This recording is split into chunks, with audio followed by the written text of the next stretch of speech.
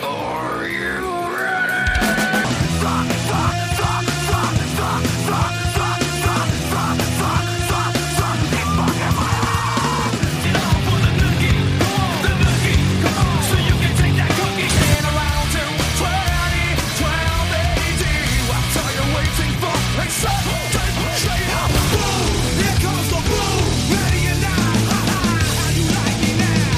Hello, everybody, and welcome back to another edition of the POD Cast, your favorite podcast about new metal. This month, we are finally covering, well, truly one of Brian's favorite albums, and it's amazing we finally got to it. This is episode number 43, and we are covering Sevendust's Home. I'm John, and with me is a man who loves to lick the cream that smells. It's Brian Quinby. Hi. Ugh, lick the cream. I actually texted you yesterday and said, ugh, what a fucking song that is. I knew actually, that. The opening of the song I thought I had to look at the lyrics quickly because of the first words of the song I thought were about Hole. And I was like, oh, okay. Now if we're talking about Hole, I'm into listening to this. Not the band Hole. I mean Hole. Like, right. But he says corrupt my hope. Yeah, I thought he said corrupt my hole. And I was like, oh, I like hole this. Is a really aggressive way to sext. I feel like if Becca sent me a text that said corrupt my hole, please corrupt my hole, John. I'll send my wife a text. I'll be like, hey, can I corrupt your hole later? See what happens. Let's just see what happens. No, I'm not going to do that. You'll probably get fired up at me. I'm going to corrupt your hole. Do not do anything to my hole right. It did not corruption, specifically. Fuck. I'm honestly surprised we're 43 episodes in. I'm surprised we've never covered an album that's just called Corrupt My Hole.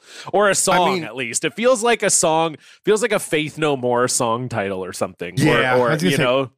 Most of these bands don't sing about Hole very much. It's fucking one of the drawbacks to, especially me being a new metal kid back when I was like, when I was, fucking 15, 16 to like 25. It's like, I never listened to like a sexy song one time. Like it just was like, yeah. What? Like, you had a more open mind than me, I think. Any song that would make a woman want to have sex was just like, this is fucking bullshit, man. I want to hear somebody sing about their dad again. Let's listen to the song about the guy's dad again. Yeah, I guess that's true. I mean, I feel like, because I was thinking this when you were talking, I'm like, yeah, I guess not that many new metal bands wrote songs about sex, but that's really not true. I mean, Kid Rock did, Limp Bizkit did, Korn did, not that many, but Korn had theirs too. But you wouldn't have sex to them. No. Would you want to have any kind of the sex Korn sings about? You know what I mean? That's corrupt my whole sex. And no, yeah. I'm not interested in whole corruption. If fucking somebody found all the songs about sex that Korn did, yeah, you'd be like, let me take a look at this. And it's like, these are not, it's not like a fucking song by like a crooner, or I'm like drawing a blank, just like when I said Regis Philbin the other day. Last time that was truly a great drop. I mean, Regis Philbin is dead too. You're talking about like what you would miss AEW Dynamite for, and you said the Regis Philbin show, which never aired at night, and Regis is dead. So it was truly an incredible pull. But in the moment, I was just laughing too hard, really, to even correct you. I was just sort of like, yeah, all right. Well, the reason I said that is because he's the most famous guy I could think of, and now I'm not having a easy time thinking of a famous sex singer like well, you've got Peter Steele right behind you. Eddie Vedder. Yeah, and Peter Steele can fuck, and Eddie Vedder, that song really? Black, you think of Eddie Vedder as like a sexy singer? Well, okay, I mean, I know he's got the sort of like deep voice, but I don't know if I think of him as like a sex symbol type guy. Well, let me explain something to you. I've had sex to like 4 songs in my life. And one of them is Black by Pearl Jam. So that is a sex song for me. All right. And that happened when I was 16. And then minus Blindfold by the Deftones. and then Serpent Boy by Head PE, and that's all of them. I can't even think of the fourth one. Serpent Boy. Not That's a good also song, but it was just playing at the time. That's also a pretty I mean? wild sext to get. I'll be your serpent boy. That would also be maybe not the best. Let me ram my serpent in your hole. Let me corrupt your hole. Yeah, I mean, I've had sex to Deftones before. I think like if you're, yeah, there's like sex. Like I think you can have sex to White Pony for sure. You know, I think it's I think it's fine. I mean, maybe I think that there's only band in the genre though. You can't definitely. It's like I've always said about politics too. It's like they're like a band's output has to be like it can be like up to 3% politics for it to be considered new metal. But it has to be like something where like Jonathan Davis was fucking watching CNN and he got like kind of outraged by some fucking story they were telling, and he was like, okay, I'm gonna write a song about that. But like you can't really tell it's about that. And like System of a Down, I would make the argument that about 3% of their music is political because the other stuff is about like pizza pies and shit. Pogo, pogo, pogo, pogo, pogo, pogo, pogo. So yeah. I think in order to be although new that metal, song is about sex, imagine being like, yeah, there's like a pretty sexy song, it's actually about like orgies and like get me in the mood, and it's like jump, pogo, pogo, pogo, pogo, pogo. So I start trying to figure out like having sex to System of a Down would be a fucking wild journey. They're trying to build a prison.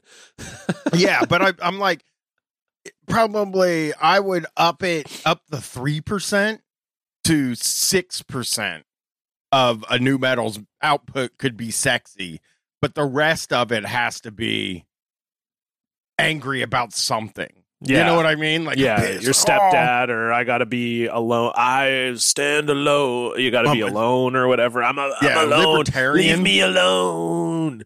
Like, don't come near me. Like, it has to be libertarian, but again, it can't mention I'm a libertarian. No, you can't. As part of the, because that's politics. Mm-hmm. And again, I believe 3% of new metal bands output can be politics for it to still be new metal. But other than that's why Rage Against the Machine doesn't work for me in a way as new metal. I've said it before to drive people crazy, but I've just made the decision in my life as a new metal sort of expert guy that there are some benchmarks that a band can't meet or has to meet in order to be a part of the genre. And it is an inherently, now, there's a lot of radicals out there or people that are, into politics. It is an inherently apolitical form of music, genre of music. And it is an inherently unsexy genre of music. It's definitely unsexy. I mean, I think the problem is with new metal is it's the voice. It's the voices. Like Limp Bizkit's music, I think you could maybe get down to some of the song. Like I could see there being room to get down to Limp Bizkit if it weren't for Fred. It's like it would be very hard to be like trying to fuck and Fred just like, get up, huh, hoo, ah, like you can't. There's no sexiness there. And then yeah, Jonathan Davis is like, it's too scary, man. Like we've said this before, dude. John, my wife was a new metal fan, but did not like Korn. Yeah, it's too. Because he's just like, it's a dude's band. They're a dude's band, and that's fine. Like some bands are definitely like just like there's a tiny percentage of women that like Pantera. You know what I mean? It's very small amount because it's just a kind of music for like 16-year-old boys. That's what this music is, by the way. It's music for fucking 16-year-old boys. That's what all rock and roll is. And basically the stuff that was popular when you're 16, 17, 18 years old is just the music that you like. That's what it has ended. That's the thing I've learned at the age of 44 years old. Like the stuff that was popular when you were 16, 17, 18 years old, or, maybe even a little younger, is just the music. because that's when you are forming your opinions and that's when you are becoming the person. It doesn't mean you can't like new stuff as you get older, but the basis of what you like music wise is formed when you're like fucking 14. 100%. 100%. And I think too, like, I think that's also my problem with Korn is like, I do think when Jonathan Davis sings about sex, he is directing it at 16-year-old boys, which is like fucking weird. It's like he's like a lot of his songs that are about sex are actually about just jacking off. That's like what a lot of the sex songs are like. I like to choke women and I like to jack off. Yeah. I mean, you even think about, dude, you think about that Deftone, the song Digital Bath, where you're like, fuck, this song is like kind of sultry. And then it's like, what's it about? It's about how it would sexually turn me on to throw a toaster in a fucking bathtub with a woman in it. And it's like, fuck, dude, I don't want to beat off to that or whatever, you know. I don't want to fuck to that. I know, but I think that's the thing with the Deftones is the lyrics don't really matter as much because it's sexy. Digital Bath sounds sexy. It's like, ooh, okay, Chino's voice sounds sexy. So you can almost not even think about what it's about when you're getting down. You're just like, oh, this song is sexy and the voice sounds good.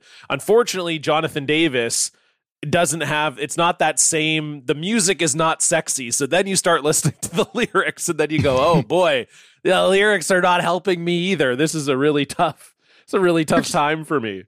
They're just, it's just a type of music for like, maybe the way I can put it is for people who don't know how to fuck.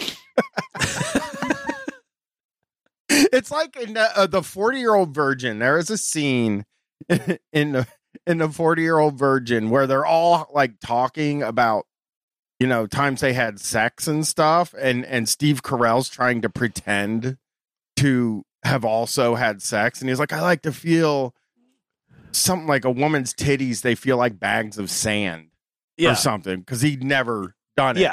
And I get that vibe from a lot of nu metal bands where like they're just kind of like, I don't know, this is how you fuck. And it's like, just because you're on a fucking road throwing baloney at chicks' asses, it doesn't mean that's how people have sex. This is not what people do. You people are fucking sick, disgusting freaks is what it really is.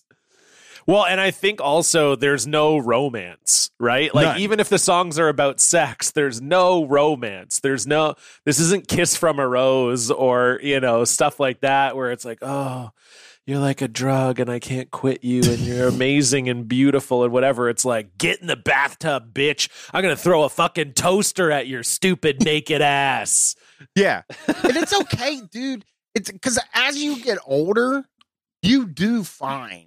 As you get older and maybe you have sex, you know, more than 10 times in your life, you end up finding stuff that makes sense as music for that kind of thing. You know what I mean? Like, it's not like it lasts forever. And in the 90s, we've said this so many times, the 90s, early 2000s. And I just saw some dipshit on the internet posting this thing that like was like, look at what they took from you. And it was a bunch of fucking 80s and 90s shit. So it was like cassettes and putting a cassette in a Walkman and like walking around. And it's like, that was fucking hell, dude. That was because we could, that in the end, what that meant was I'm only allowed to like one kind of music because I can't afford to experiment.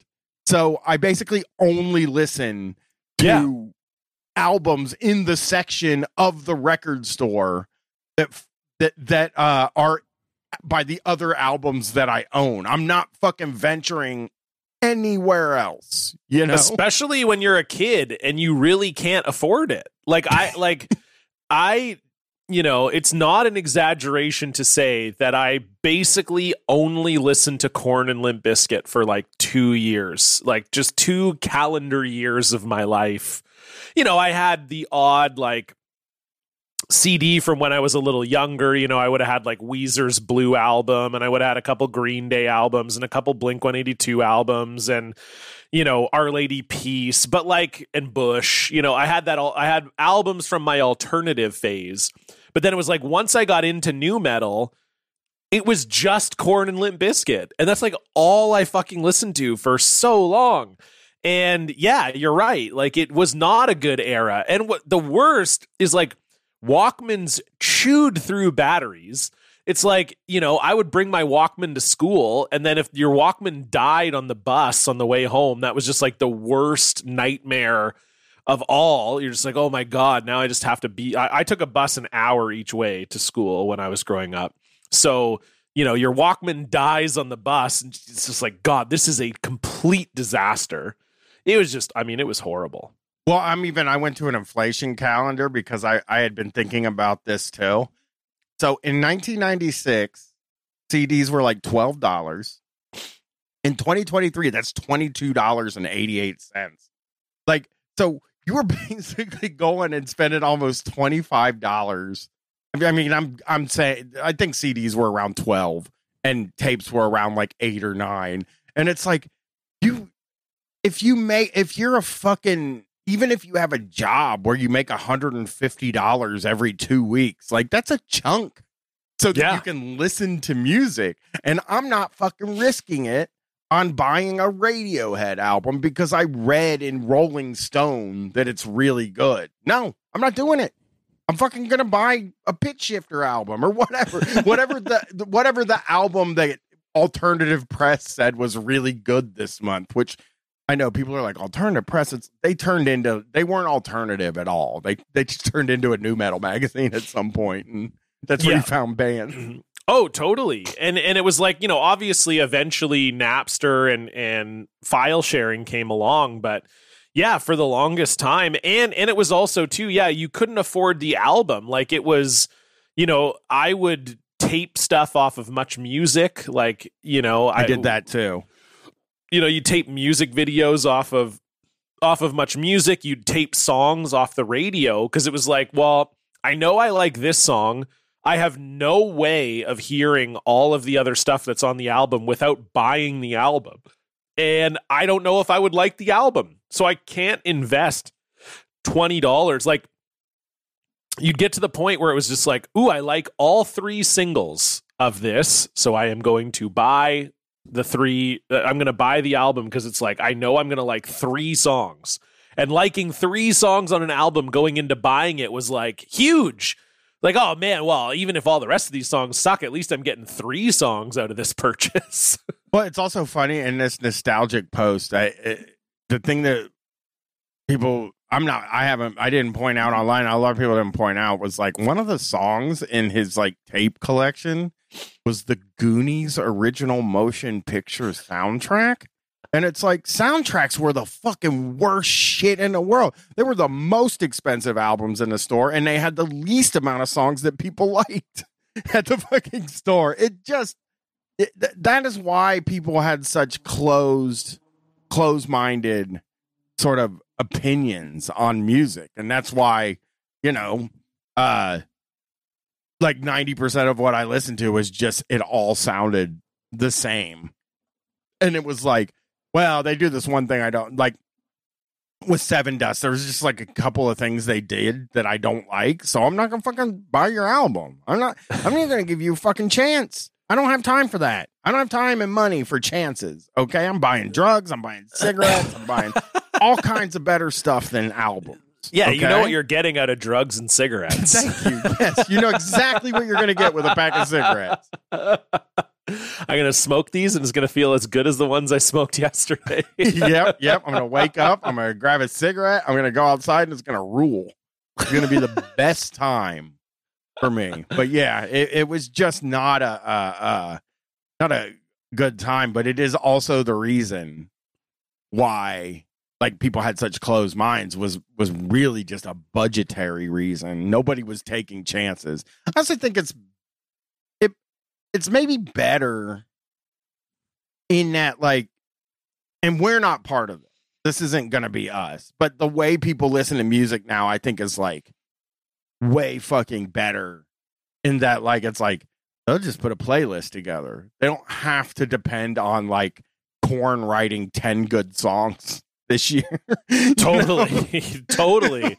Well, and like I don't really use, I don't use Spotify, but I don't use the like Apple Music playlist recommender or anything like that. Like I find all my own music, but if you were a teenager and you had Spotify and you just had, the algorithm from what I hear is so good that, if you're just like on playlists on Spotify and you're just constantly listening to new music that you like, that is all like right up your alley.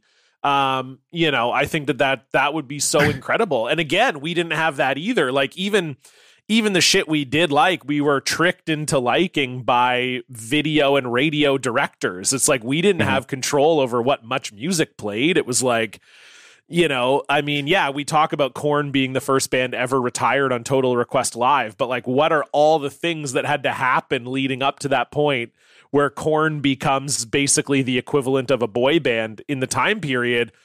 I'll tell you this, it wasn't the fans. Like it was to an extent, but it wasn't that you had millions of Korn fans that were demanding this. It was like the audience was created on some level by label executives. And so that's the other part of it too. And obviously there is some of that with the algorithm too. Someone's creating that algorithm and whatever. But it just seems like there's more variety and more choice as opposed to like I knew of Korn because Much Music would play the Freak on a Leash video 5 times a day. Yeah, my brother saw him open for Danzig, so he came home and said you would like Korn. So I went to the store and bought it. And that's maybe like the sort of the way that I found them is maybe the most kind of organic way that can happen. There wasn't another band after that I found in any kind of an organic way. It was all like radio stations programming. I mean, it wasn't, you know what I mean? Like 120 minutes. But when I look at Gwen's playlist and the shit she's listening to, it just fucking blows my mind. Like that I can walk into her room while she's doing homework and she's listening to fucking Highway to Hell by AC/DC. It's like, what are you doing? You're fucking 18 and you're listening to Highway to Hell? You have a playlist that has old time rock and roll and Boy Genius at the same time? Like, how is this happening? But like, it is this thing where it's like, I find it so interesting that like all of her playlists, like she spends all the way that we would sit and like read the liner note. Like, you know how people will be like, oh, back then, you get the CD and you sit down, you listen to it, you open up the liner notes, you kind of look through those, and that's something. You read all the thank yous if you're a freak like I am. Oh, I did too. Absolutely. That was the first thing you did. You put the CD in the CD player and then you sit down and you don't have a phone. So you're like, yeah, okay, I'll pull the liner notes out, read the liner notes as I'm listening to the album for the first time. Right. And they're like, oh, these kids are missing out on that. And it's like, motherfucker, these kids are listening to like 85 different kinds of music by the time they're 18. They got a fucking playlist. Gwen has a playlist for the way that they do it. It's so cool to me. She has playlists for being in the car with her dad, playlist for being in the car with her mom, playlist for being together as a family. And it'll just be these wildly different things. Like, she has ICP songs. She has like, it's just all of this stuff that has like gotten to her through like TikTok or like reading, or some friend is just like, hey, have you ever heard this song by Mazzy Star? And she's like, listens to it. And now Mazzy Star is one of her favorite artists. And it's really fucking incredible and so much better way to listen to music. Because, man, how many fucking stinkers did you like real fucking stinkers did you have to suffer through to listen to some of these albums, especially on cassette? When motherfuckers talk about cassette, it's like you couldn't just fast forward or skip. Like when CDs were so much of a big deal because you could just hit skip to get past the song. Yes, totally. But in the end, if you bought a CD with 12 songs, you might not like 5 songs. You can't skip 5 songs. You just can't do it. You might end it if they backload it to the end. You might end it before it's over, but you just have to listen to like. I don't understand like why anybody in 2023 is listening to 12 Korn songs in a row. I just don't even know what the reason for that would be. And I think that's just me and you, like my age and your age, where like I listen to whole albums. Like I look at an album as a kind of achievement.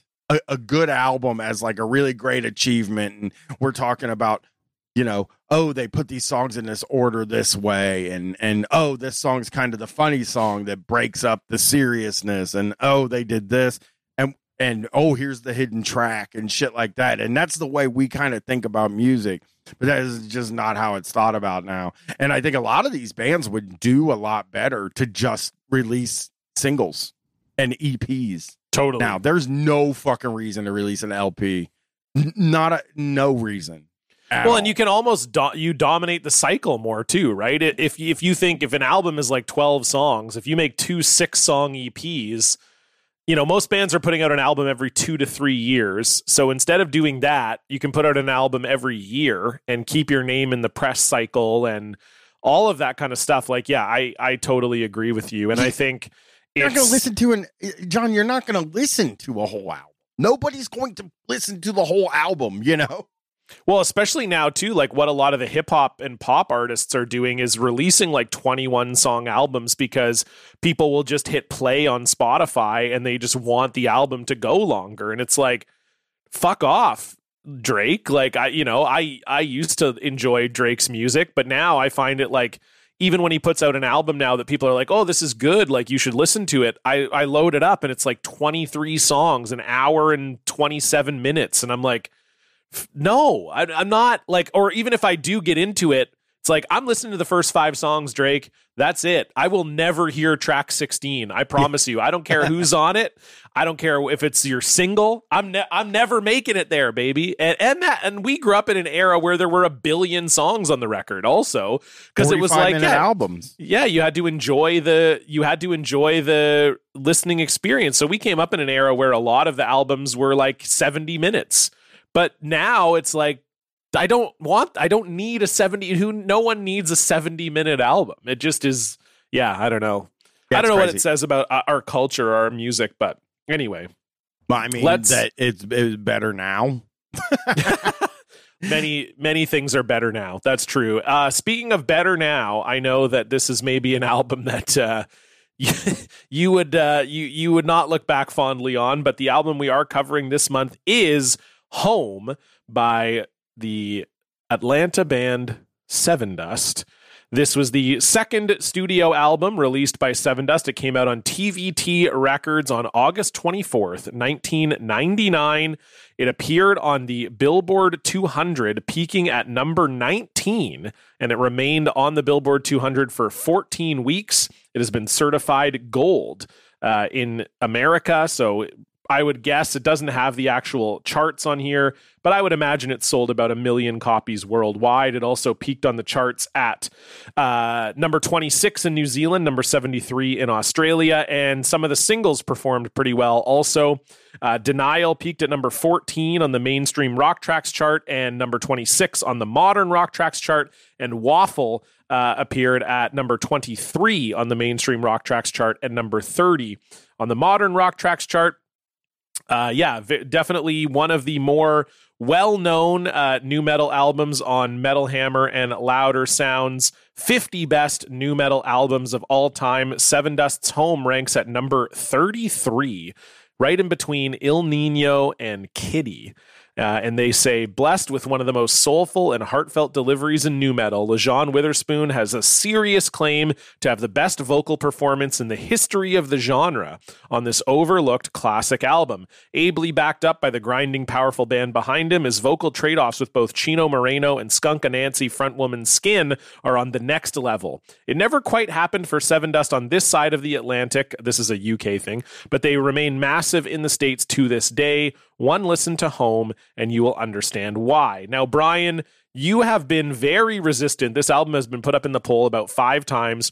Obviously, we covered their miserable acoustic album on a recent bonus episode, which I think is why people finally voted this one in, because they do want to hear you talk about Sevendust. But what is your history with this band? You have been basically a lifetime Sevendust hater. So tell the fans about how that came to be, why you hate them, and then we'll get into the album and maybe if your view has changed. But walk me back to 1999, Brian. I mean, I saw them like a zillion bajillion times because they opened for what the fuck? They opened for every band. That was me. I don't know why that just happened. It's you gotta update your weird. software, apparently. No, Google Chrome loves sending me things. I don't know why. I'm going to end that right now. But in 99, I mean, I explained this on the bonus episode. Yeah, but we don't. A lot of the listeners will not have heard the bonus episode, so it's totally so okay I'll for you explain to it again. Explain it again. Honestly, here's the thing: you never get a second chance to make a first impression. And I went to a show that was Sevendust was opening for Coal Chamber, and I don't know who the other group was. I can't remember who else was there, but I was there for Coal Chamber, so it honestly doesn't really fucking matter. And I saw it, and I was in the front while this band was playing. So that's one thing. And I'm going to say this about this album from the beginning. I listened to this thing 6 times. I don't listen to any of these albums 6 times. None of them. 3 is usually the most. If it really sucks, I'll listen to it once or twice. And I saw him at that time, and I was really trying to get into it. And I was in the very front, and LeJean Witherspoon was picking at his dick through the whole fucking show. And later on in the show, there is going to be something that I'm going to read that will corroborate the fact that this guy picked at his dick on stage the whole time. Okay. And it was just weird. It just felt like, man, this guy's up here fucking. It wasn't like in a cool, like, grab your nuts like Michael Jackson way. It was a pick and snappy pick. You know, like when your nuts really itch, you get down there, right? you grab a little bit of nuts. A Michael Jackson, like, ooh, like I'm cool. I'm hanging on my nuts. No, it's like if he's wearing sweatpants. It's like you're wearing sweatpants, and you take a little bit of your ball skin, you put it between your fingers, and almost do a snap in a way to scratch that area of your balls. And for the ladies out there, I'm really sorry. I can't explain it to you. Maybe you do that with your titties or something like that when you scratch a titty. But and he's just up there doing it the whole time, like his fucking, like he had fucking like something in his underwear or something. It was just driving me nuts. Like he was the itchiest dude in the world. And I was standing there, and it was just the whole set. And I was like, this sucks, man. What is this? This is fucking weird. Almost couldn't even pay attention to the music. And I remember going back to the table where my friends were, because this is like a smaller bar. And I'm like, this guy's picking at his fucking dick the whole time. And they're like, I know. I saw it too. Everybody saw it. And I just walked away and didn't like it. And then, now I'll say this. Then Denial hit. Denial. And I hated it. That song fucking sucks, man. And when you talk about, oh, he's one of the greatest voices, maybe technically he's one of technical greatest voices in this genre. Like, as in, oh, I'm going to go to the fucking, where they do vocal lessons and play this for him. And they're going to be like, holy shit, this guy fucking is really good. That doesn't matter, though. Like, technical great voice doesn't matter to me at all, period. I listen to people that just talk a lot of times or can't sing at all. And his voice very much trends more toward what the very classic term of butt rock. That, like, his voice totally trends in that direction to almost be one of the first of these acts to become that. And, like, that sucks too, because I think that music sucks. So I had a lot of experience with them, as in I saw them live a bunch of times. Yeah. And, I read the interviews that you sent me, John, and he seems like the nicest fucking guy in the world. And I ain't trying to shit on the guy. I hate this shit. It sucks. This is one of the worst albums I've ever reviewed on here. It's strange to me because I feel like when I was listening to it, again, I mean, so I'll get into my own history. I've always liked Sevendust. I've talked about this. Nut pickers. You like it when people pick at their nuts? I do actually. And that's the specific reason why I like them. I saw them live also in 1997 and LeJean was picking at his nuts and I was like, is this guy jacking off on stage? What a fucking my nuts itch too, like all the time. It's dude, crazy. Thank you. Finally, someone is like, hey, I got itchy nuts and I'm not afraid of it. But no, I have talked about this compilation before.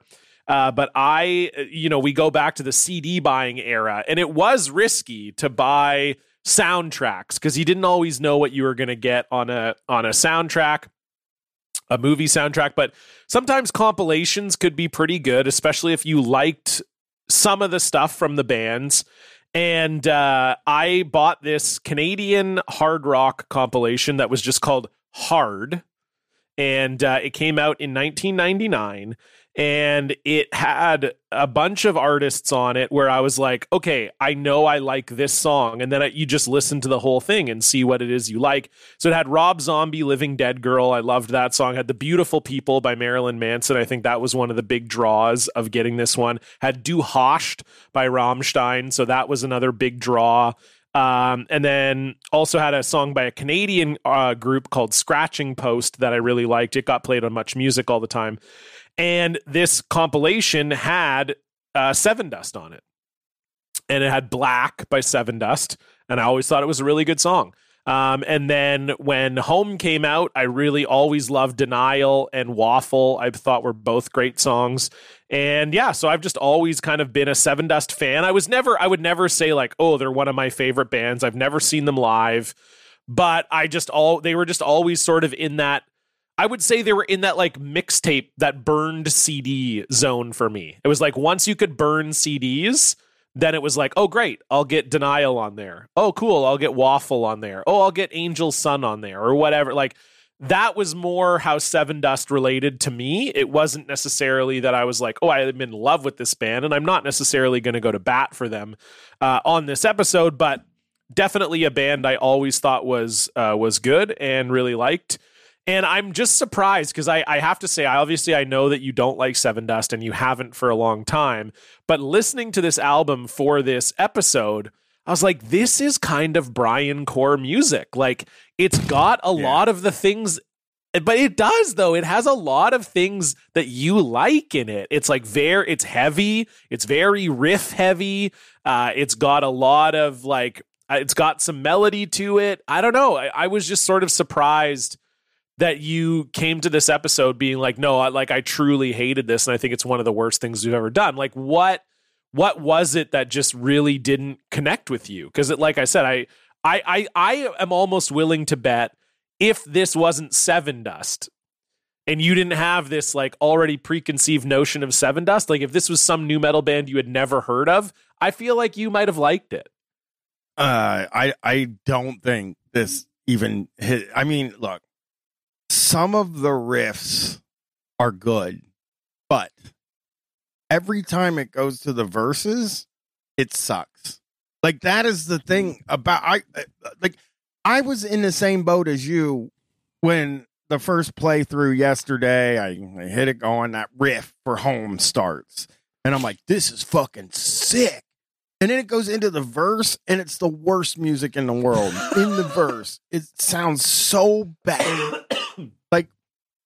Like Korn does this.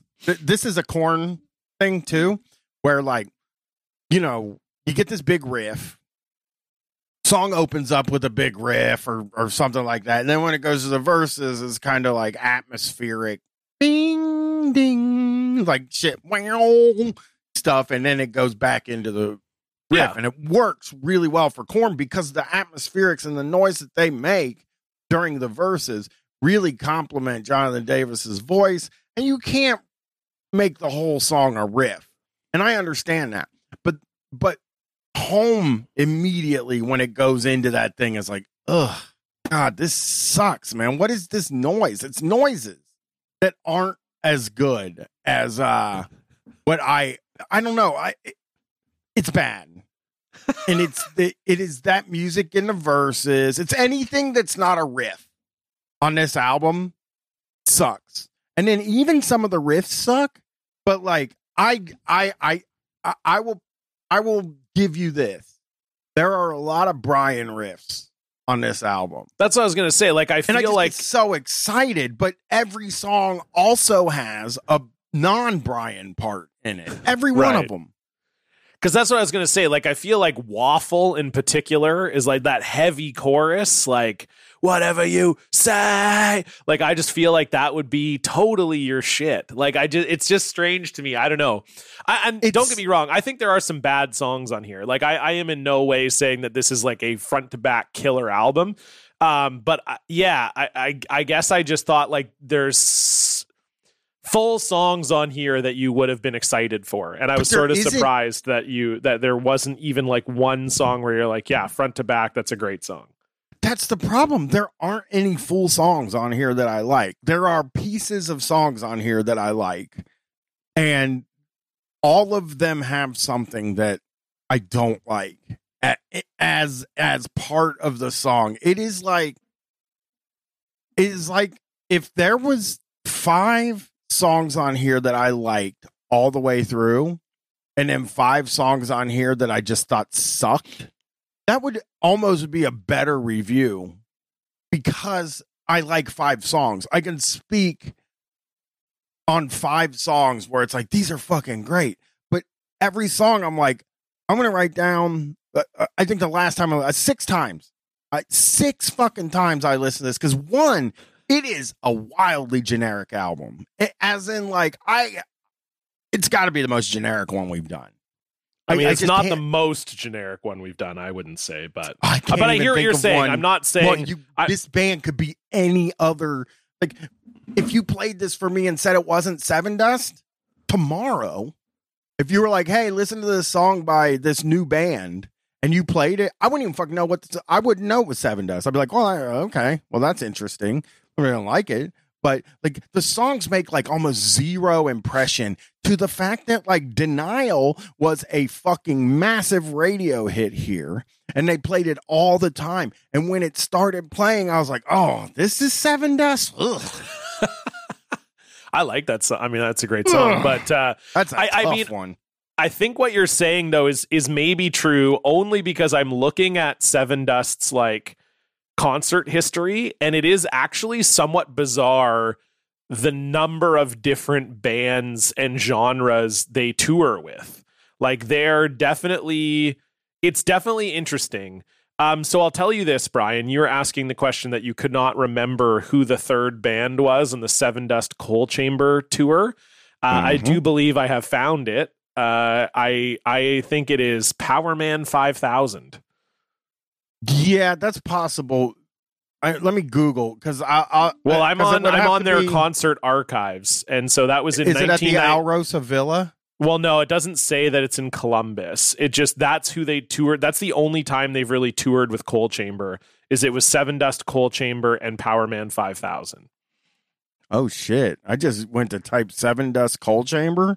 And it auto-completed a Sevendust Coal Chamber feud. Yeah. There was some rumors because they toured together with Lacuna Coil, the two of them in Lacuna Coil. And Lacuna Coil's good, man. I don't think I've ever heard of a song. Oh, okay. I think it's their first record. Like, they got heavier. They did the whole, like, started out as kind of like new metal Evanescence-ish adjacent. And then they got way heavier, and I didn't like it after they got heavier. But I'm trying to think of what their, what album I had by them. In a Reverie? No, it's not that one. What's the one? Half-Life EP, Unleashed Memories. That's got to be the one I had. I can't remember. I had one Lacuna Coil. Oh no, Comalize. Yeah, that's the one. Yeah, it's got the flower on the cover. It's pretty fucking good, man. Maybe I'll have to put that in the poll. Oh, I wait till you hear my poll. I mean, they're not like, now we're talking about poll. We were talking about hole earlier. Now we're talking about poll. Corrupt Crazy. my poll. I can't wait to talk about these because I found a list of the 10 essential new metal albums. 10, and, okay. There's only 2 we've never done. Oh, and so that's the ones you're putting on the poll? Yeah, I'm putting them in the poll. Oh, that's fun. So Yeah. so for Sevendust, here's a look, and so this is I'm kind of backing up your point, Brian, that I think of them as a more strictly new metal band, but I can understand the sort of butt rock thing as well. But this is who they've kind of done major tours with, and it does kind of tell you a little bit about the band, I would say. So yeah, so 1997, we've got Sevendust, Power Man 5000, Coal Chamber. That's their sort of main big tour in 1997. In 98, the tour that they do is Sevendust, Clutch, and Stuck Mojo. That's their sort of big. So again, and they were on Ozfest. So sort of more of like Jesus Christ, Brian. I don't know how to make it stop. Just stop clicking stuff, Brian. I'm not clicking it. I'm trying to click stuff to make it stop. I'll show you how to turn it off after the episode. Actually, Brian, sorry, my apologies. The tour that you maybe saw was Sevendust, Coal Chamber, and A Day in the Life. It says in May 1998 that show was at Newport Music Hall. No, wouldn't have gone. Well, what was the opening? Coal Chamber, Coal Chamber, Sevendust, A Day in the Life. That could have been it. At Newport Music Hall in May 1998. That could. But anyway. There was also Sevendust toured with Clutch and Limp Bizkit. That's also in 1998. So again, 1998 and Snot, Sevendust, Head PE as well. So again, 1998, we all see Sevendust. They're a new metal band. They're in new metal. Everybody agrees they are a new metal band. Then we move on to 1999. Metallica, Creed, Kid Rock, Sevendust. Little odd. And then we also get Sevendust, Static X, Chevelle, and Dope. And most of that year, they were also on Warped Tour that year, which is very funny and weird.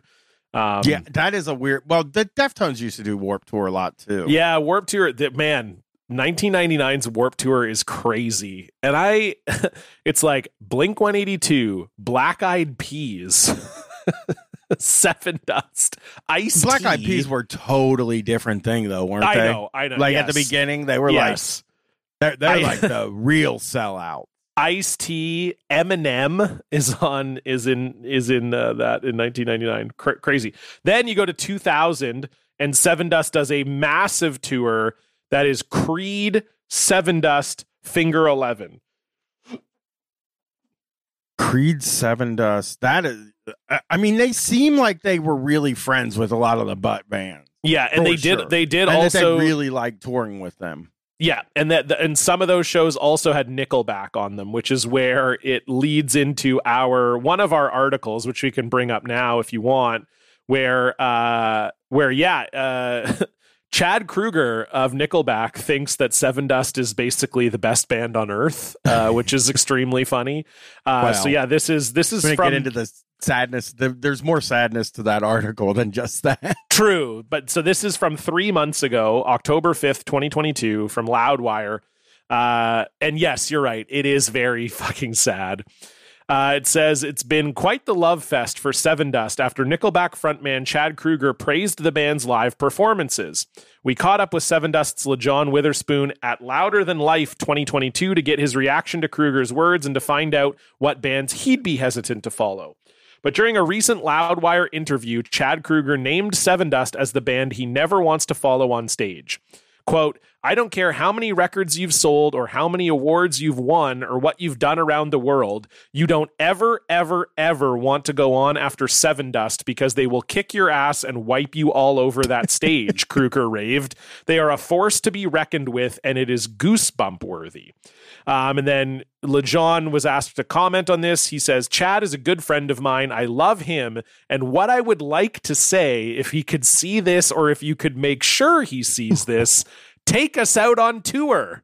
I've been talking to you about this for the last 10 years. LeJean continues, for him to put that out there was so cool. I love him for saying that and just being honest. They can go on after us. Nickelback is great. They hold their own, but it was so cool to see that. And then LeJean named 2 bands that he didn't want to follow, Kiss and Nothing More, which are definitely, I've never heard of Nothing More in my life. But yeah, very funny to... Yeah, that they've clearly toured with them before, and he's like, hey, maybe take us out on tour. That would actually be kind of sick if you did that. I read it as more of, which, by the way, listen, there are a bunch of people I'd like to go on tour with out there. In a second, if one of those people asked me, hey, Brian, you want to go on tour with us? You know, I would be like, yeah, I do want to go on tour with you. I would never go on the internet and be like, hey, like adding somebody on Twitter, like, hey, at this guy, hey, you should take me on tour. I would be mortified to have ever even considered that. Although, if you're listening to this, you want to take me on tour, obviously, you know, if you're a big enough star, I'll go. Regis, I'm here. Yeah, one thing that will happen in the comedy world that you see, which is really embarrassing, and there are like pretty established Canadian comedians, like pro comedians, who will like tweet at Netflix and be like, hey, give me a special or whatever. And you're like, oh my God. It's like, what are you hoping to? And I think what they think is that people will read it like they're kind of joking. You know, oh, haha, like so-and-so is tweeting at Netflix to give them a special, like, oh, ha, ha, ha, ha. It's like, I guess that's what they're hoping is going to like, and then maybe the off chance that Netflix like thinks it's not a joke and follows up, but it's just like, I was just like, man, that's so embarrassing. I just can't even bring myself to consider that, especially because like, it's not worth the payoff. Like, what are your chances of getting a comedy special on Netflix off of a tweet being like, hey, at Netflix is a joke. Like, put my special on your shit. Like, what is the percent chance? Like 0.00001, and you're like risking that chance for completely embarrassing yourself in front of everybody. It's like, God, I just can't wrap my head around it. Yeah, yeah. And it's an interview, dude. Like this guy, it just feels like, oh my God, I'm in an interview, and they told me about Nickelback, and it's like, Nickelback? You want to tour? You want to say you want to tour with Look, I'd tour with Nickelback tomorrow. Of course. If they're like, bro, you want to come and do some of your cool stuff on Nickelback? Maybe sing Photograph or How You Remind Me with Chad. I'd be like, yeah. That would be so funny if you open up doing like an episode of Guys in front of an entire stadium, and then Chad does the thing where he's like, hey, we're going to bring out our good friend Brian to sing this one with us. You haven't even sung on the show or anything. You just come back out and you just sing How You Remind Me. Would totally do that. Would 1,000%. Of course. Who wouldn't do that? I know. It rules though. It's funny to like, it's funny to even like, listen, I know they want to go on tour. There's got to be a back channel way, especially when you are Sevendust, people that have been in the music industry for 20 years. And have toured with Nickelback before. Yeah, and I know what it feels like. I know what it feels like to like be embarrassed about this type of thing. I mean, John books 100% of the guests for this show because I'm embarrassed to ask people to do stuff with me. And like, you know, people know I work with Chris James a lot. every time we're setting something up, he's like, just ask them. People like to be asked. He's like, don't you like to be asked? And I'm like, yeah, I do like to be. I love it when people ask me if I want to do stuff. And he's like, well, yeah, other people feel that way. I can't convince myself of that. And I could never in a million fucking years, if I was doing an interview and they were like, you know, you want to, who would you like to tour with? I would just be like, fuck you, man. Listen, I've toured with people and that's fine with me. I'm not naming anybody because then they'll feel the weird pressure. Like, I know Chad Kroeger didn't read that, which also makes it even more sad. Definitely not. When you're fucking Chad Kroeger, you do not have Google alerts on your name. To me, one of the saddest parts about it is him asking Louder Sound to send the, like, you know, if Chad reads this, or maybe you could send it to him so he can read it, because it was in another Louder Sound interview that Chad brought that up. It's like, oh, dude, it's like, is that also what you think was going to happen? That that like this is the guy from Louder Sounds like, yeah, sure, I'll send this article on to Chad. Like, yeah, it's very rough. I feel bad. I feel bad. And like, I'll say this too, like, I'm looking at this past, like, Sevendust is playing arenas for like 3 years here. Like, they're playing arenas with Metallica, they're playing arenas with Kid Rock, they're playing arenas with Creed.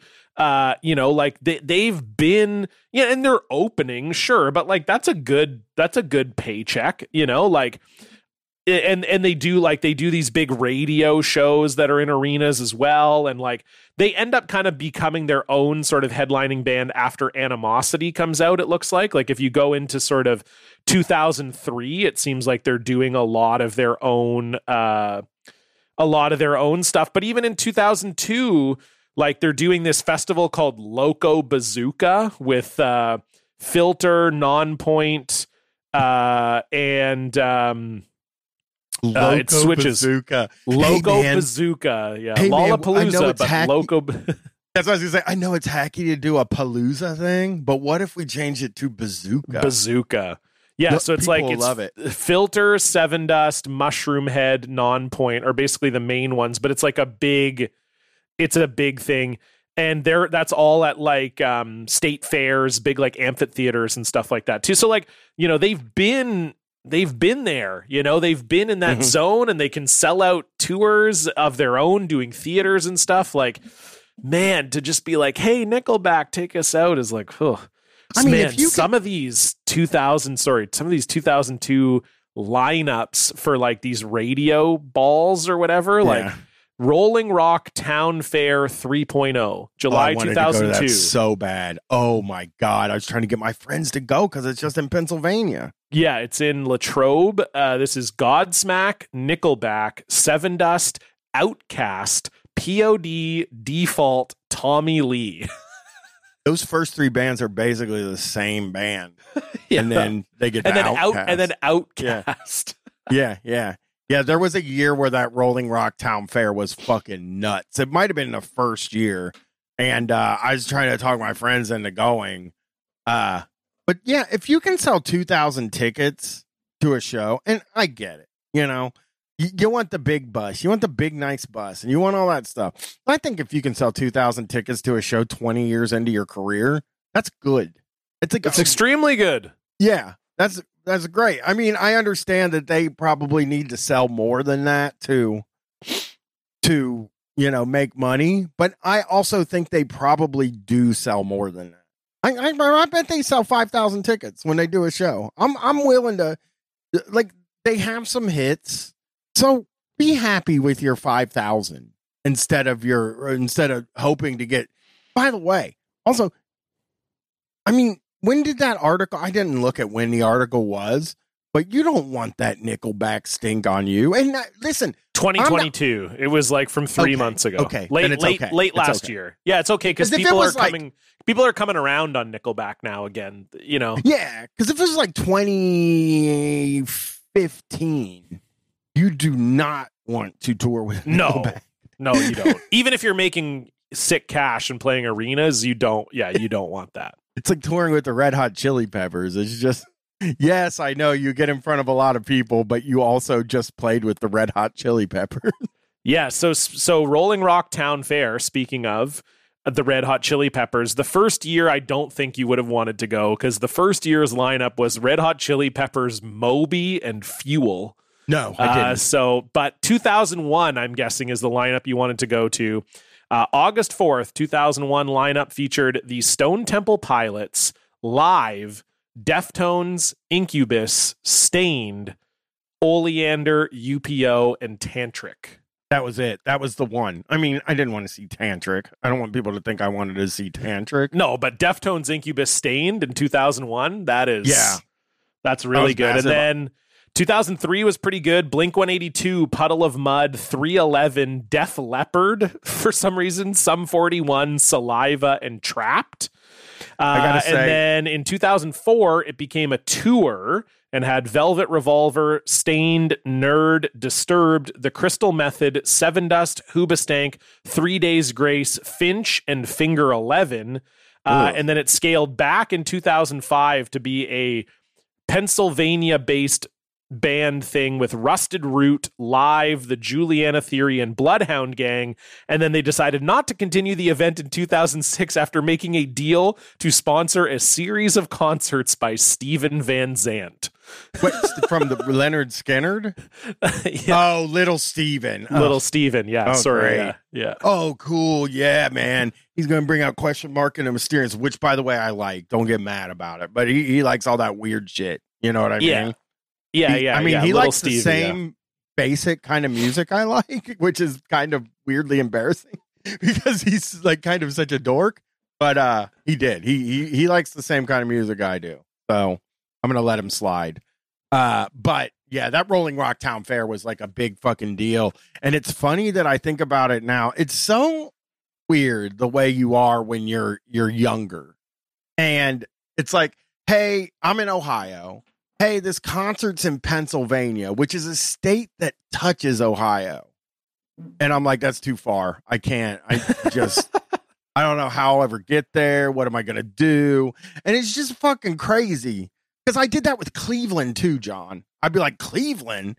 That's a 2-hour drive. Why would I ever drive 2 hours to go to Cleveland for a concert? And Detroit, 3-hour drive. Me? No, not going to fucking do it. Never going to drive. And it was like, I missed so many cool things because I thought that like the only concerts you were supposed to go to were the ones within 30 minutes of your home. And then when you have gone on tour and you've been around to a lot of the country and shit like that, you're like, how the fuck didn't I go to all those concerts that were fucking 4 hours away? That's like no miles, basically 4 hours for me. So, well, because I had to go to so many shows in Seattle because just like a lot of bands wouldn't cross the Canadian border. So yeah. I lived in a border town. So Seattle was about 2 hours for me to get to. So, same distance as you to Cleveland. And, yeah, I mean, that was just part of growing up. It was just like, if you wanted to see bands, you had to go to Seattle. I mean, I probably drove to Seattle. I mean, I don't know. I mean, at least 30 times to see music, probably more, probably closer to 50. And that was you just kind of had to do it if you wanted to see the bands you liked. So it is, but it is, but I could also understand if every band or a lot of the bands I wanted to see were coming to the city I lived in all the time, then I might have that kind of mentality of like, I'll wait till the next tour. They'll probably come to Columbus and then I don't have to worry Columbus about it. Was a big nu metal town anyway. And also like a total pain in the ass. Like now that I've toured, I get how much of a pain in the ass Columbus is. Like kind of not worth always. One of the things I've always like really loved the Chapo guys for is when they did their Midwest tour, they did Columbus so we could be on stage with them in our hometown. Like they could have gone to Cleveland, they could have gone to Cincinnati, but they chose to come to Columbus because of us. And they even got here like 2 days early, and we kind of hung out around town and stuff like that. And I love that about them because it is 10 times easier to do Cleveland or Cincinnati and then be in another city that is worth tour. Like you could do Cleveland and Detroit. You know what I mean? And it's like only like a short drive and you would probably sell out both. I think that's how a lot of bands see that is like, if I go to Cleveland, I can do Buffalo, I can do like Pittsburgh. There's just all these different places. Columbus, there is nothing within 2 hours of. Just nothing. You could Dayton. You want to play Dayton, Ohio, which a lot of bands did actually. Right. I saw Korn there, and I saw Pantera there. I saw Pantera get the key to the city. Not the key to the city. It was like a plaque where they were called the official house band of Dayton's Hera Arena, and like the guy that I swear to God, and the guy that like. I don't think it's one guy that owns it, but the guy that runs the place comes out with this big plaque for Pantera and hands it to him before their set. It was fucking nuts.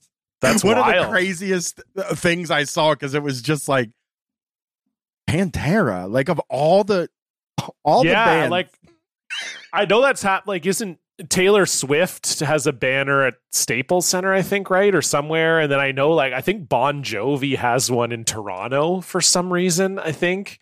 Yeah. I know that they do that kind of thing, but like, I think it's Toronto that Bon Jovi has the banner. Yeah. Bon Jovi has a permanent banner inside the Air Canada Center. Yeah. For some reason. I don't know why, but the Hera Arena thing is interesting because like they basically They when they came to Ohio, I mean, the only time they ever came to Columbus, Pantera ever came to Columbus was with Ozfest. Right. When they played Ohio, they played Hera Arena, and it was very weird because it's like Dayton. What made you choose Dayton? You know, but it may have just been an easier city to get to. But like that kind of thing is like a lot of times you weren't able to see the bands you wanted to see. Because, you know, they weren't coming anywhere within 2 hours. You know, one that I always think about is Ty Segall is a dude that I love. Like anything he does, I'm just fucking over the moon for it. He just plays the kind of music that I really like.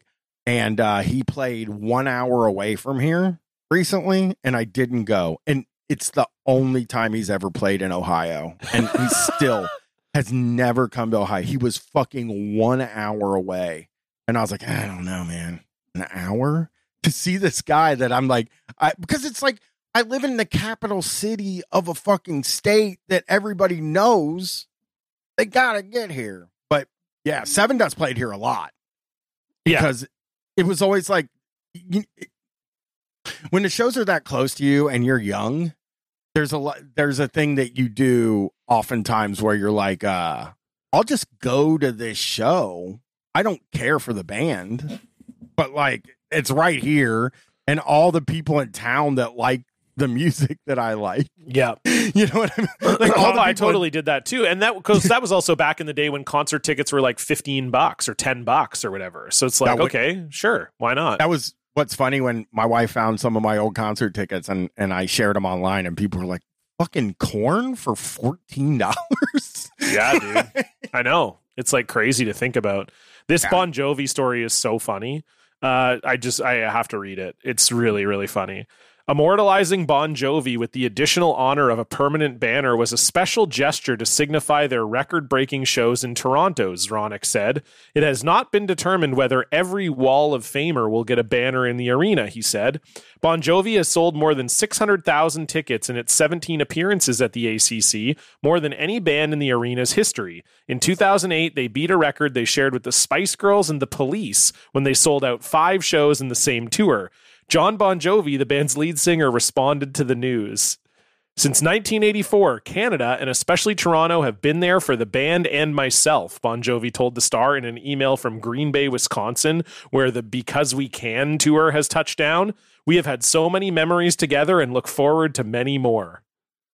I just love the idea of like, hey, we're going to put a banner in the roof for you. And he's like, he's like, what? Why? Like, that's almost seems to be his, even he's like, I think that's for the hockey players and basketball stuff. I don't think we You don't need to put me up there, I don't think.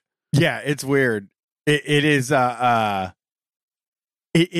really, I guess, like, it's just like maybe the guy that runs the arena was, because Pantera was like not a small band, right? No, like, no, they're not massive.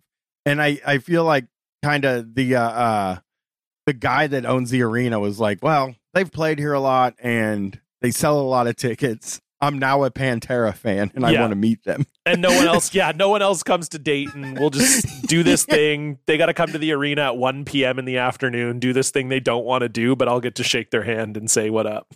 And it's the same thing with the Bon Jovi thing. Yeah.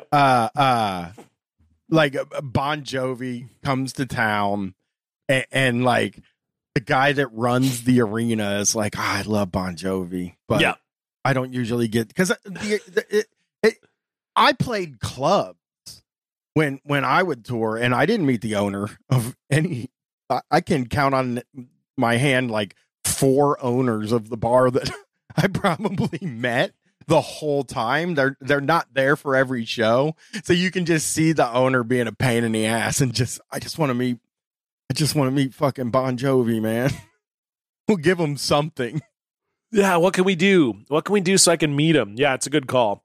Okay, Sevendust. Let's get back to the album. Brian, do you want to talk about any of the songs in particular? I mean, I know that you said every song you kind of had at least one part of it you didn't like, but let's break down some of the songs specifically. Where were you at with the album? Okay, so the song I hated the most was "Licking Cream." I heard that song. I fucking was like, who could ever like this song? Here's something they're bad at. Guest artists, because I don't think any of them were utilized in a way that I like. Like, I found that song with Chino at the end to be, I thought that song was fucking terrible, man. It was a really hard song to listen to for me. Not from anything. I don't think Lejean or Chino did anything wrong. The music of that song just sounded like somebody banging on stuff. Well, that's Bender is the one with Chino. It's a terrible song. And "Licking Cream" was one that made a huge impression on me. Now, Licking Cream is the one with Skin from Skunk Anansie. Oh no. Oh man, I meant to write down the song I liked the end of. Let me look at the because there is a song I like the end of, and not just because it was over. The one thing I do like about this too. So sorry, I should say I don't mind Licking Cream, mostly because I like Skin a lot.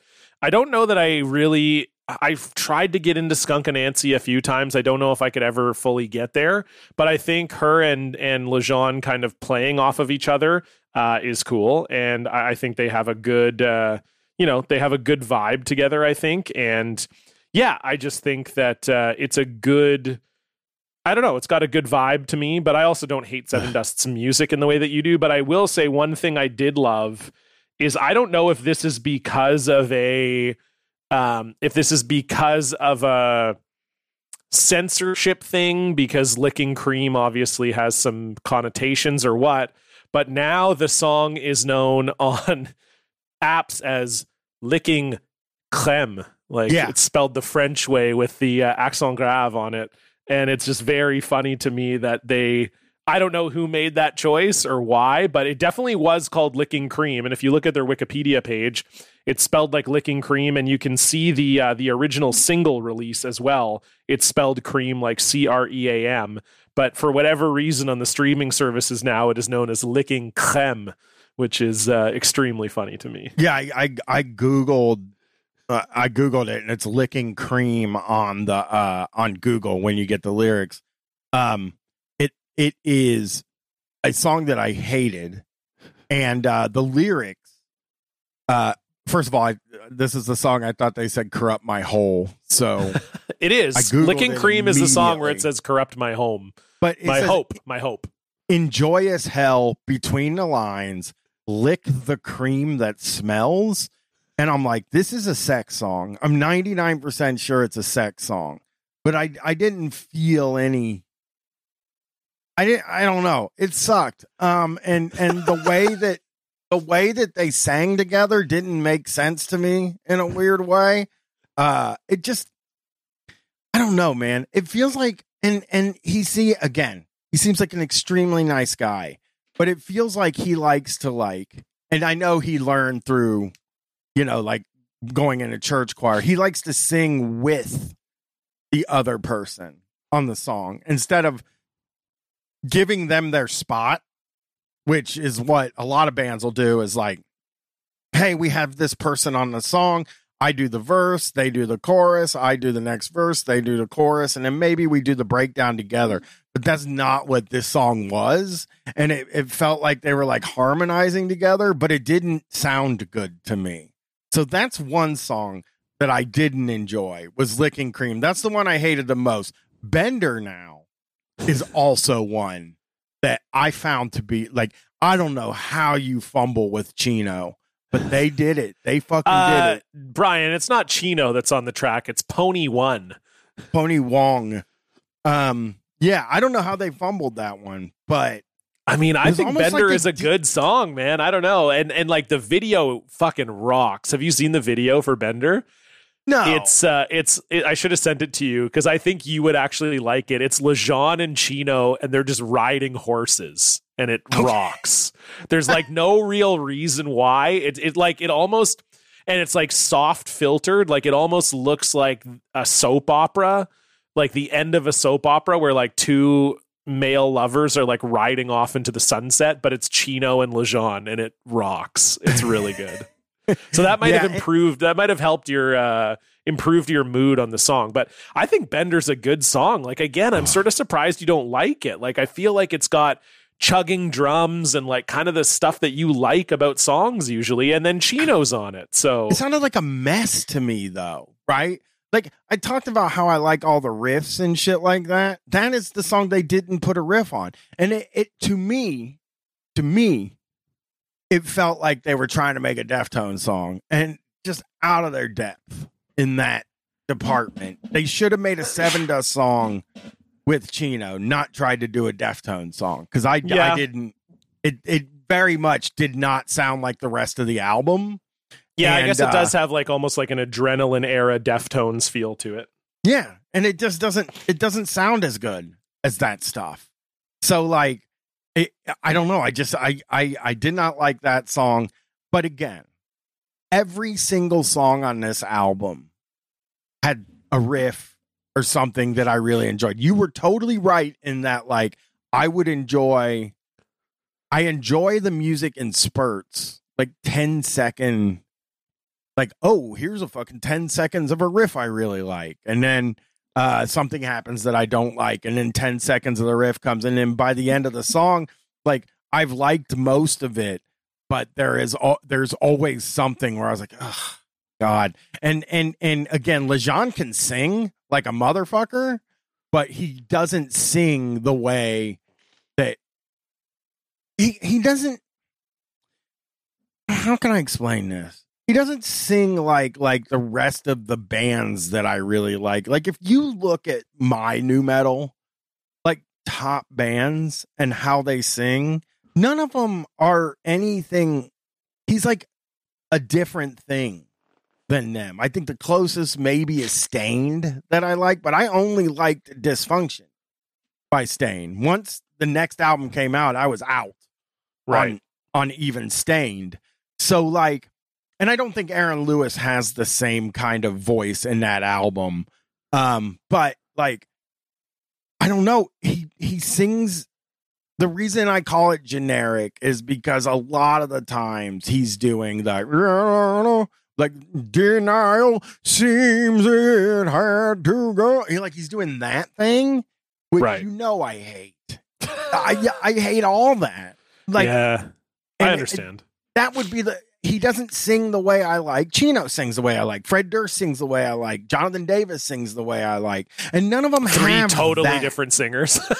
but you're like, you know the way I like. Here's 3 examples of guys who sing totally different from each other. But it's not even that they sing totally different from, because they do sing totally different from each other, but they also sing like totally different from the post-grunge. Yeah. No, I get what you're saying. And this feels like some of this stuff feels like was written as a radio hit, I guess. And I don't like that.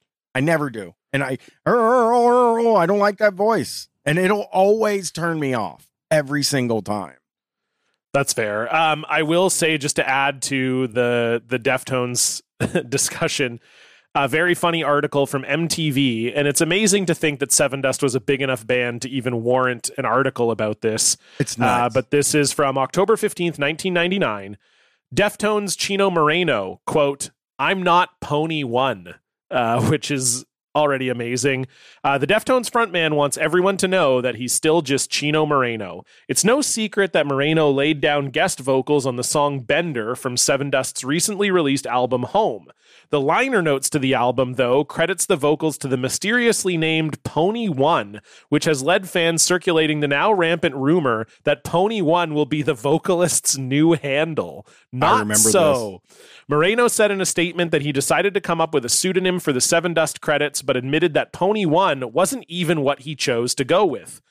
Quote, "I told them to put Pony Wong, since Wong is my middle name," he said, pointing out that a miscommunication led to Wong becoming One. He added, "The whole rumor thing made the title of the album, The White Pony, an obvious choice." And so, yeah, I mean, they obviously didn't end up calling it The White Pony. They called it White Pony. But it does seem like, in a weird way, Sevendust's Home influenced the naming of White Pony, which is extremely funny. And then also very funny that he had to release a statement to be like, "I'm not Pony One. That's not my new name. And also, Sevendust fucked up and I wanted to be Pony Wong." Well, yeah. I mean, I love the fact that he used the pseudonym, because the reason he did that is because, again, Lejean seems like the nicest dude in the fucking world. And you all got to think about how bad it hurts me to say bad things about this guy that is seems like one of the nicest guys in the world. So when you're thinking about his feelings, also think about my feelings, because it's really hard for me to do this. But I'm always thinking about your feelings, Brian. Chino didn't want to be on a new metal album. You know what I mean? Like, this is full on that era where it's like, no, I got to stay away. So he just didn't want his name on it. I'm Pony One, baby, but I'm also not Pony One. Yeah, I'm Pony Wong. I'm Pony Wong. Very weird name, by the way. I don't know how he got obsessed with ponies, but it's one of the they're riding horses in the video. Maybe that was all related. They were like, "Oh, you called yourself Pony One. Let's ride some ponies in the video for this song." But pony thing is a crazy thing for an older man to get into. Like a 28-year-old man is like, "I like ponies. I love ponies. Ponies rock." Yeah. I'll just say before we get into the article, sort of last word from me on the album. I think maybe too, and I talked about this a little bit when we covered Southside Double Wide, the acoustic album over on our Patreon, patreon.com/thepodcast, is that Morgan Rose is a really, really good drummer. And I'm a drummer as well. So I think there is part of me that listens to Sevendust almost exclusively for that, or not listen, but like I like Sevendust in a way because I think the drumming is so good, and I think maybe that's part of what makes it stand out to me, where I'm less concerned about Lejean's voice or kind of what's going on there. Like, it just seems to me that that's maybe what gets me really into it. But overall, yeah, I mean, I don't think this is the best album we've ever covered, but it's certainly nowhere near the worst, and I think it's like a competent entry in the sort of mid-tier new metal that we've done on the show, regardless of what happened after this. I mean, Sevendust has released 12 albums, which is crazy. And this is album number 2. So I've really only listened to this one, the one before it, which was self-titled, and then the one after this, which is Animosity. And then the rest I never really got into. But yeah, I mean, to me, this has always been A solid album with some really good songs. I thought one song we didn't touch on that's outside of the singles that's really good is Head Trip. That's track number 3. I thought that was like heavy, had some really nice like nu metal elements to it. I thought was really, really solid. And then, I think it suffers a little bit from what a lot of the mid-tier nu metal albums did at this time, where the end, it tails off pretty hard. I think the first half is pretty solid up to and including Licking Cream. I don't like Rumblefish. I don't think that's a very good song, but Licking Cream is pretty good. And then Grasp, Crumbled, Feel So are all just like okay. It definitely feels like filler, and then it kind of ends with Bender, which I think is pretty good, and just like a fun way to end the album. Hey, we got a guest appearance from our friend Chino. Deftones are about to release White Pony, about to blow up. It's just kind of right in that sort of, it's right in that space where it's just kind of nice to listen to. It's not the best album. It's not the worst. Even the reviews sort of reflect that. Rolling Stone gave it 3 out of 5. Entertainment Weekly gave it a C+.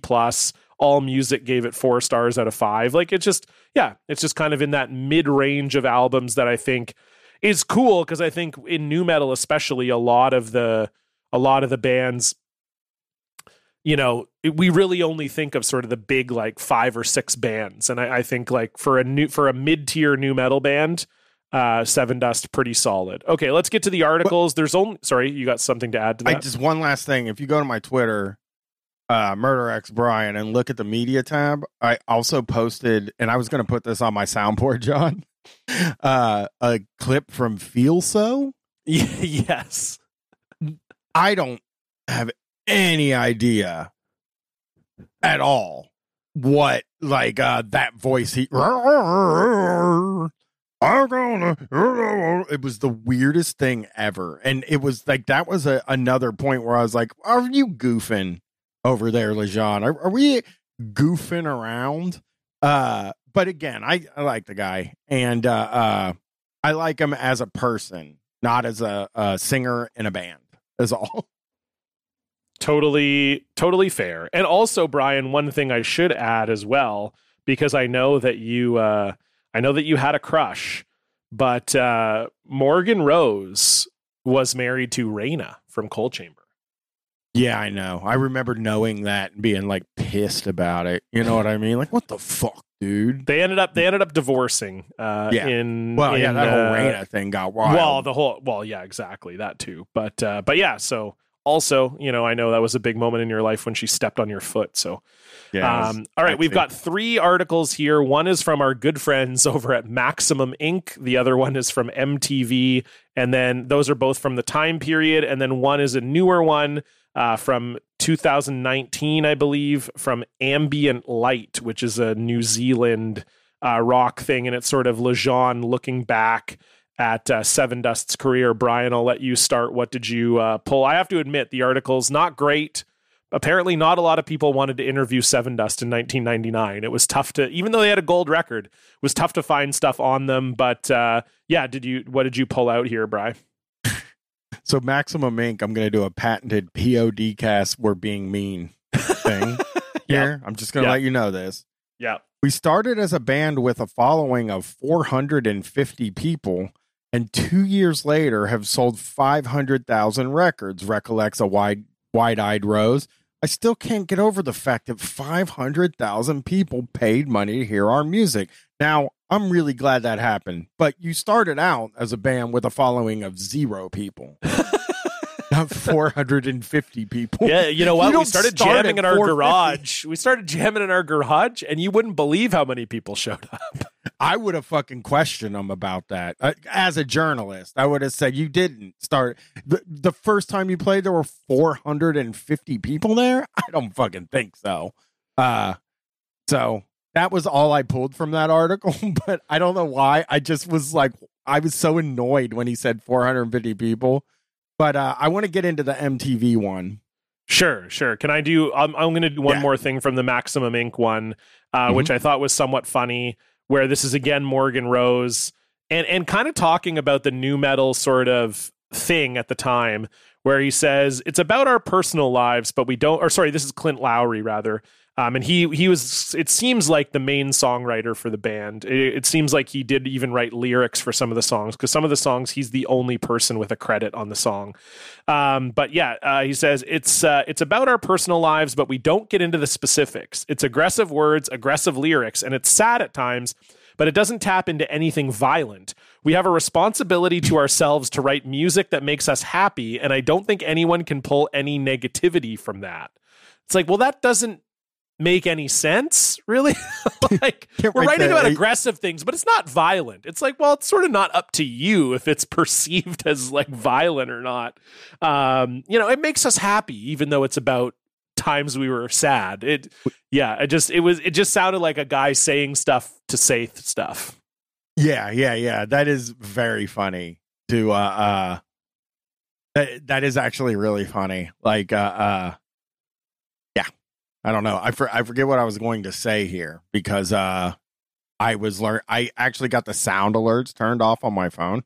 Hell yeah. On the computer. But yeah, they can I do the MTV one here? Yeah. So this MTV one, the article is entitled "Sevendust's Home, Inspired by Life on Tour." Band members say the album's lyrics recall 21 months of experience on the road. It was written by Christopher O'Connor, and it's from September 27th, 1999. One of the harder things to read on your phone. Yes, I know. The MTV formatting is all fucked up. It's clear no one's babysitting the old MTV articles right now. This is a part I really like. Head Trip, which begins with a solitary guitar riff and then kicks into 3 layers of up-tempo guitar rock, was written about what Lowry called the quote, disappointing attitudes of the other bands they have encountered on tour. Head Trip, trouble with your head. It's so in the clouds, the chorus goes. Now, I'm going to say this. So they're probably... They're maybe Deftones. What I think happened is that the bands that they tour with were like, our fans are fucking idiots.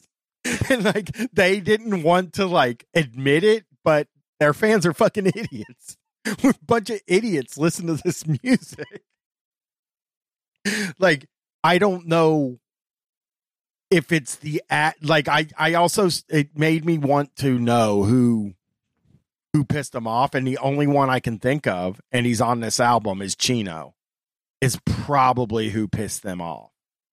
Yeah, maybe. Or maybe Coal Chamber, right? That turned out they maybe had a feud later in their band's life. Maybe there was something there, but... Head Trip. But it's funny to write a song.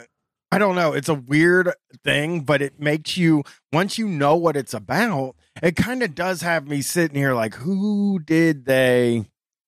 Because they toured with everybody. So, yeah, Coal Chamber could be one, because Dez has a vibe of kind of like he's superior to other people. But I would love to know the bands that these guys, that they were writing about, because they are definitely in the scene that we're talking about, you know? Yeah. I had the quote right after this. This is true psycho behavior. According to Lowry, Denial is based on an argument with a woman, which he recorded at one show. And so at first I was like, wait, are they talking about he wrote it about arguing with a woman and then they recorded it like after the show or something? No. Fading in with majestic guitar noise and bass drums, the song builds with Witherspoon shouting words that Lowry said include some taken straight from the tape of the argument. It's like, okay, wait a minute. You were arguing with someone at one of your shows and you fucking recorded it and then you wrote lyrics that are directly from the argument? It's killing me that like even just the first line made me laugh because of the formatting of the article. You would only get like, it would be like 2 lines, right? Yeah. And I wanted to even screenshot it. The way that it landed, it said, Denial is about an argument with a woman. It was like, oh, who hasn't been there, my friend? And I love that the lyrics it says, yeah, Lowry said include some taken straight from the tape of the argument. And this is apparently the words from the argument. Why don't you just say what you mean? All I hear is steam, and never say that to me. Never say that to me. Wipe that shit off your face. So I don't know. I don't want to know. I don't want. I mean, it's obviously a smile, I guess. Get that shit off your face. Like you're mad, but it's very funny when you hear it like written out as a lyric. It's weird for me to think too, because like he was arguing with a woman. He said, "Wipe that shit off your face," and I want to know where the argument was happening. Also, like, did they bring a woman on a tour bus and then she argued with them? Because if so, I want to give her a prize. Yeah, because that is a very funny idea. It seems like something like that happened. And then I had one more from the MTV thing where it's just a classic. It seems like every producer in the 1990s was just like a fucking dick and impossible to work with. They're talking about Toby Wright, who I believe produced Follow the Leader. But it says Toby Wright, who has worked with Alice in Chains and Korn, co-produced the record. Lowry credited Wright with bringing the fire out of the band when it came time to record. He's just a great motivator, Lowry said. At the same time, he'll piss you off just to get a performance out of you. There were times when everyone thought he was a complete prick. At the very end of the day, we would realize he did it on purpose. Now, the funny part about this is there were times when is put in journalist square brackets. So Lowry didn't actually say that, and it makes me wonder if he went back and he was like, don't print that Toby Wright was a complete prick. Maybe just say like, sometimes he was a complete prick, but we we're fine with it. But it's so funny how many of these interviews we read and basically everyone's like, yeah, this guy was a fucking asshole. But you know what? It was good, man. It was really good for us. That is really that. I love that because you're totally right about that. I had this line too. Bassist Vince Hornsby and guitarist John Connolly took their name from a restaurant sign in Atlanta. The group formed in Atlanta in 1996 after Rose recruited the other members from various local bands. Witherspoon played in a band called Body and Soul, which totally matches him. Matches, yeah. That name. But then the others played in metal bands, Steel Rain and Snake Nation. Snake Nation is an unbelievable band. I wish they were Snake Nation. Snake Nation is so good. I don't even know how Sevendust, because a restaurant called Sevendust? Is that? No. So they got the name Rumblefish, I think. Because originally their name was Rumblefish. And then, because it does say Sevendust took their name from a restaurant sign, but that's not right. They took their name from a pesticide. There's a pesticide called Sevendust, but it's spelled Sevin. Oh, okay. Because it still exists. It's like if you just Google Sevendust with IN, it's the company's name is Seven, and then they make like an insect killer dust. So that's where they came up with Sevendust from. It's not from a restaurant sign. So my guess was they meant MTV got it confused. Rumblefish, their original name was from a restaurant sign. And then remember on the bonus episode, I was speculating if it was they changed their name because there's a book called Rumblefish by the same woman that wrote The Outsiders, but it's not. Apparently there was another band called Rumblefish, so then they changed their name to Sevendust. Anyway. Yeah, I knew Rumblefish was a movie. I thought that's probably what they named it after. But Snake Nation. We should rename our show Snake Nation. I mean, I love the name Snake Nation. When I read that, I was like, y'all should have kept Snake Nation. Snake You'd Nation. probably be the biggest band. You know? Yeah, I know. And then the last article is, from Ambient Light, which, as I said before, is a New Zealand publication. This is from 2019. It's an interview with LeJean Witherspoon, and the interview is titled When Fans Become Family. It's an interview by Sarah Kidd. Brian, what did you take out of this one? Okay. LeJean has the same disease I have, where, and I just wanted to bring this up. Your fans are certainly looking forward to seeing you again, that's for sure. And he goes, well, thank you. I don't like to say fans. I like to say family, which I don't like to say family either. No. You're not my family, but I don't like to say fans either. Right. Okay. I've always been a guy that just says listeners. They're the people listening because I never want to say. Because you're uncomfortable with the idea that someone would be a fan of yours. But I also think calling it a family, we're too old to have fans now. I think everybody's a family at this point.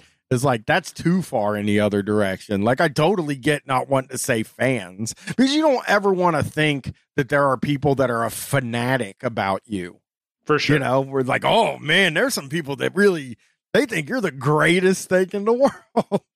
So I've never been a guy that said fan. So I really, that's actually kind of where, because I feel like that, and this is going to sound now I know how bad this is going to sound already, but it makes him feel like a lot more thoughtful of a person than a lot of his peers, in that I always think that people who are uncomfortable with the concept of fans, it's because they're thoughtful. So basically I just called myself thoughtful, which is weird, but I really like that. This was the article that really made me feel God, I feel like a dick, not liking this. He's this is my, okay, now here's the next piece, John. I'm going to read this. The underwear thing? Yep. Yeah. This is proof of some of the stuff I've been bringing up about Sevendust.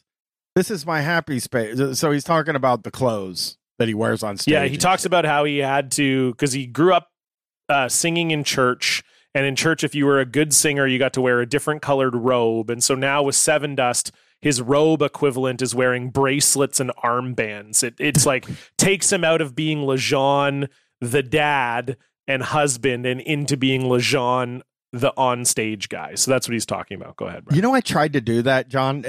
I don't know if I ever told you this, but in the first 3 or 4 years of Street Fight, I tried to do the same thing because I had seen so many people say oh, I'm a different person when I'm not, recording. So I was I only want to be seen in boots, jeans, and flannels.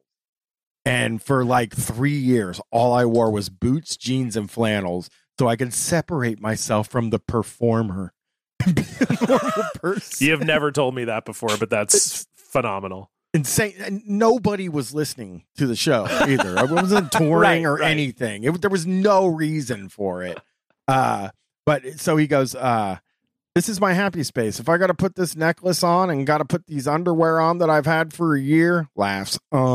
I'm kidding. That gets weird, but I do that for a while. And then they have raucous mutual laughter. He goes, I remember telling Ben from Baking Benjamin. He meant the Benjamin. The Benjamin who was broken. I said, man, these are my drawers. He was like, what? And I was like, yeah, these are my magic drawers. So basically he wears the same underwear through a on tour. stage. Now, he claims he washes them. Yeah, he says, let me remind you, they did get washed every night, but they were magic drawers that I had to wear when I performed, only when I performed. And I think, yes, I agree with you, Brian. Number one, definitely not washed every night on the road. No fucking chance. And number two, this is why I normally don't do retrospective interviews on the show, or I try not to, but this quote is the sole reason why I did this, because I think this might explain why LeJean Witherspoon was picking at his dick. He was wearing underwear that had not been washed for many nights and that he had sweat in every night on stage. Yeah, it's fucking nuts, dude. It is unbelievable that the thing I remember about the guy is he was picking at his dick, and then I find out he wears the same underwear on stage. And secondly, by the way, you can't. I've been on tour for 2 weeks and you don't do laundry every day. Oh, no chance. And a lot of venues don't even have laundry. You sort of plan your. I have a good friend who works with bands, and that's her whole job. She's a tour manager. And she told me, you plan your tour around the venues that have laundry in the venue. So, okay, when we go to Dayton, we know that the venue has laundry. So we'll make sure we bring all our clothes and we do laundry at the venue. And then we go off, whatever. It's a thing for sure. So, yeah, I thought that was extremely funny. It fucking killed me that he said that in that piece, it was just and again, I've toured and I've been on the road for 2 weeks at a time, and I wasn't able to do laundry. I was able to do laundry like maybe once in 2 weeks, you know? So you ain't cleaning those underwear. It's fine. You can put, maybe you're getting 2 wears out of them where you turn them inside out. You know that trick? Yeah. Maybe he's doing that. It's fine. But he was picking at his dick when I saw him, and now there's proof. There's proof. Yep. Did you have anything else from this one? I think I'm good. I think that's a good way to put a bow on it. I was going to talk about how he interviewed for Jesus Christ Superstar on Broadway and got it, it seems like, and turned it down to do a Sevendust album. I did think that was extremely funny. I was like, man, again, like I agree with you, Brian. You seem like a great guy. Maybe you should have done Jesus Christ Superstar on Broadway. Maybe that I would have. Yeah. Maybe that's kind of. Yeah. He says, music is a wondrous thing, and one where no boundaries should be set. Listen to whatever brings you joy. Because earlier he's talking about, different types of music that he likes that aren't really rock and roll. And he says, absolutely. Let me tell you something. I got called to do Jesus Christ Superstar for Broadway. It was right before we did this last album, All I See Is War. And all my mind is on this album. Then all of a sudden, right before we're supposed to fly in to do the album, I fly into New York to do the audition for Jesus Christ Superstar. What am I doing there? What am I doing there? And I go in and I memorize this song, kind of, as I only had a couple days to do it. I sang it in front of the UK staff, and I remember the big guy saying smashing, and I thought that was great. I mean, is that a good thing? I would hope so. Yeah, that's a good thing. That's a very good thing, right? So anyways, I wasn't able to do it, but luckily I'm in their books now. I had to do the new album, and we had a tour, and it would have affected everything. It would have taken too much away from the band, but I just wanted to share that with you. Take something away from the band, man. No one listened to All I See Is War, dude. Get on fucking Broadway. LeJean, if you're listening to this, baby, pack up the suitcase. Pack up the fucking suitcase. Get in the car. Start the car, LeJean. Yeah, do not go on tour. It's probably, honestly, pressure.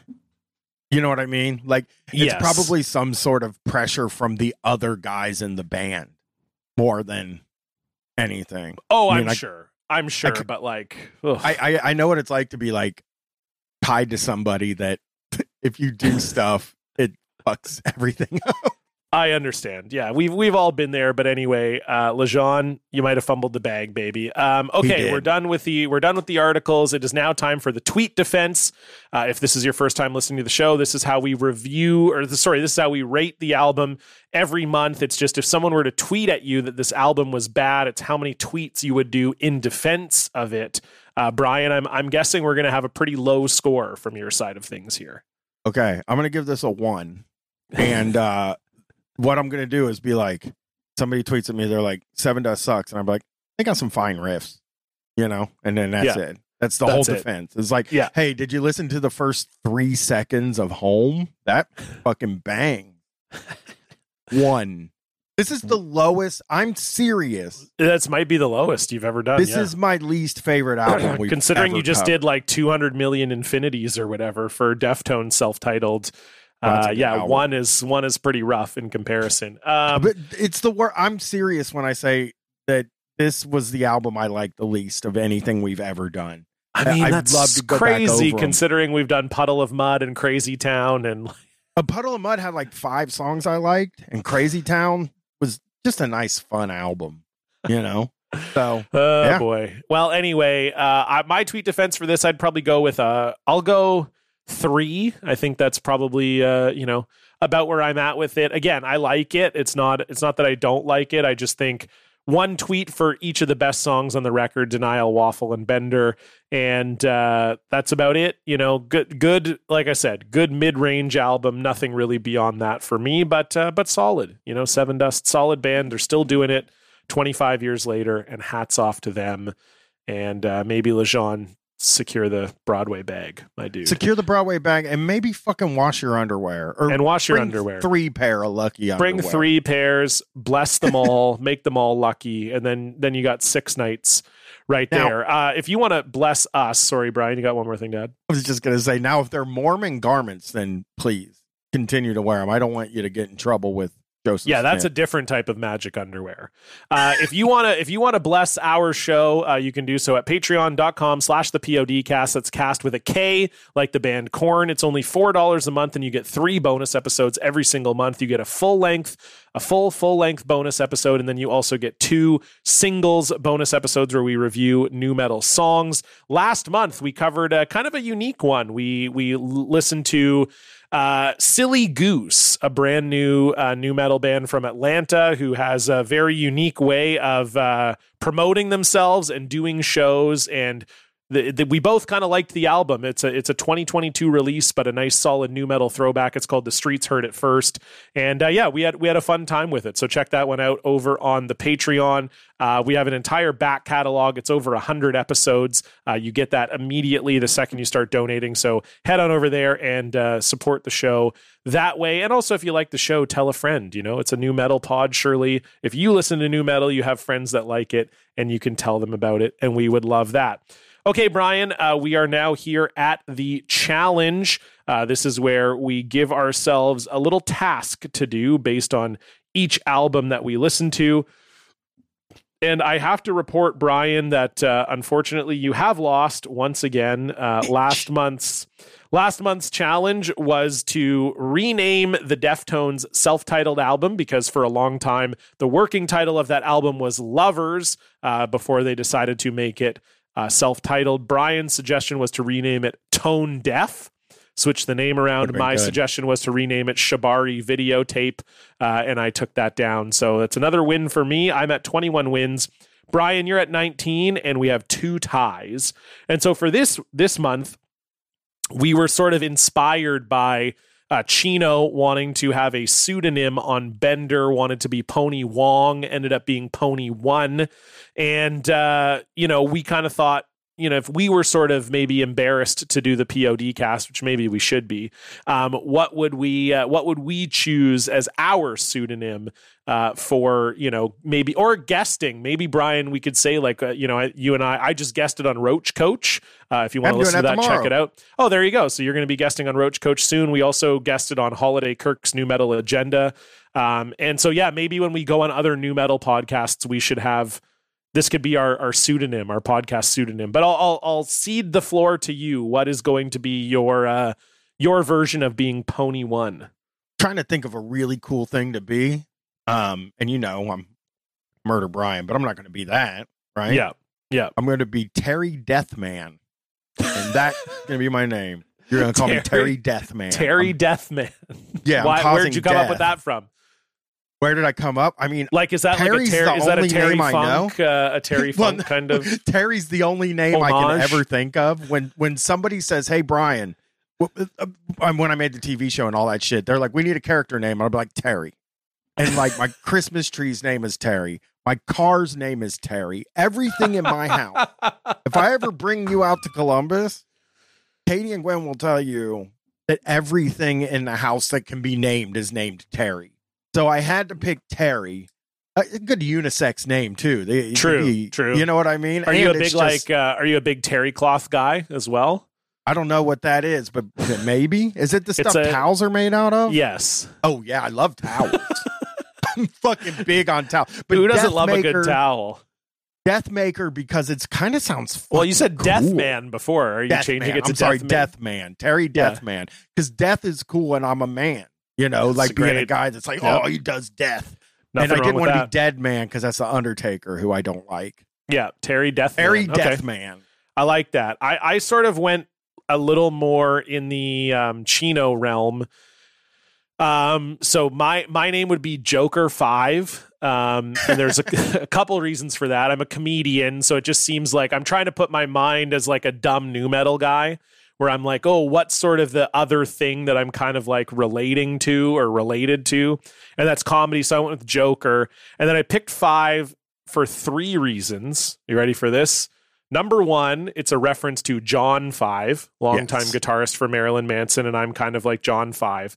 Number 2, I'm also John 5, like literally in life. I am John Cullen the 5th. My You didn't know that? No, my dad is the 5th too. Oh, really? But he didn't. He ended it. I mean, like you and your listen. brother don't have the same name as your dad? No. Well, he fucking, that is the one thing I agree with him on. If he would have named me Ira Quinby the Sixth, I don't think I'd be where I am right now. I think you would be Ira Quinby. Well, you wouldn't be here. You'd be on NPR.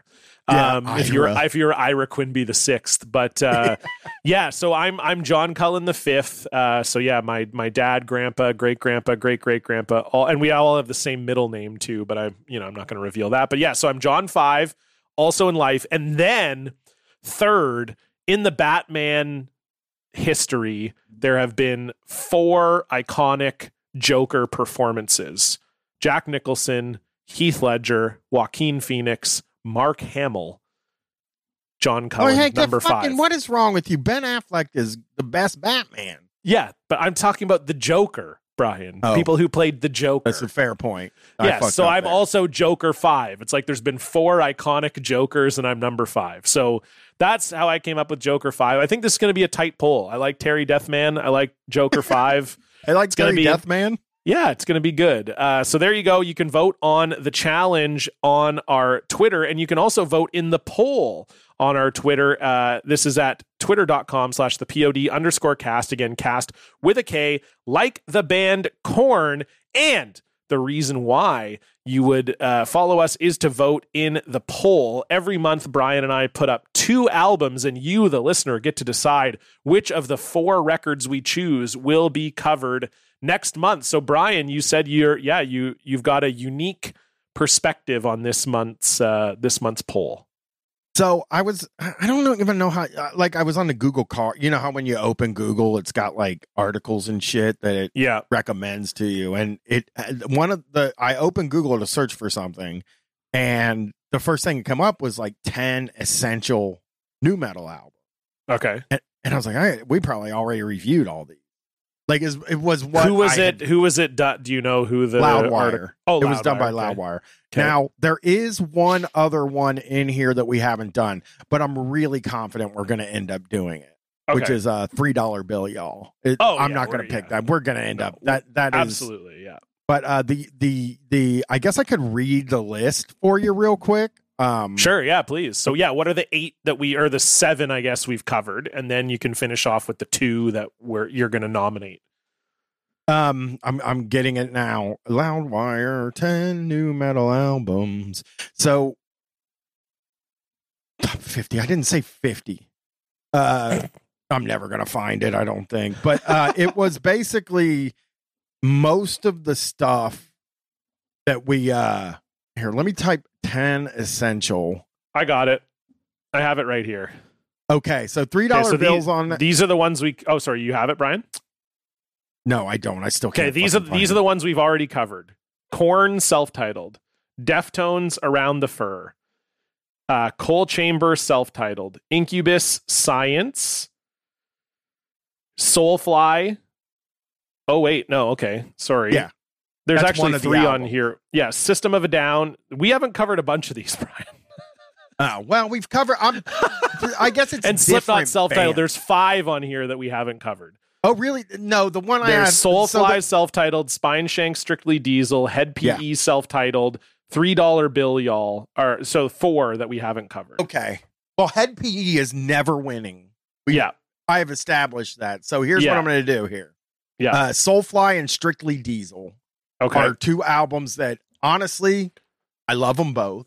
They're albums that I really like. Yeah. And they're 2 albums that I don't know if we'll ever get to. I mean, we probably won't get they probably won't win this month either, but it just is Soulfly. That Soulfly album is like an all-star album. You know what I mean? It's crazy. The guests, Chino's it's been on 3 different polls too. And Strictly Diesel is really good. Diesel's unsung also been on quite a few. It's been on 2 polls before. Yeah. So. Yeah, it's kind of a great unsung nu metal album. So I picked that. I'll put Head PE up 500 more times, I'm sure. But those are the 2 I'm picking this month. Love it. Okay, well, I'm going to do, sometimes I call an audible. I am going to put up this band for the first time ever, Lacuna Coil's Coma Lies.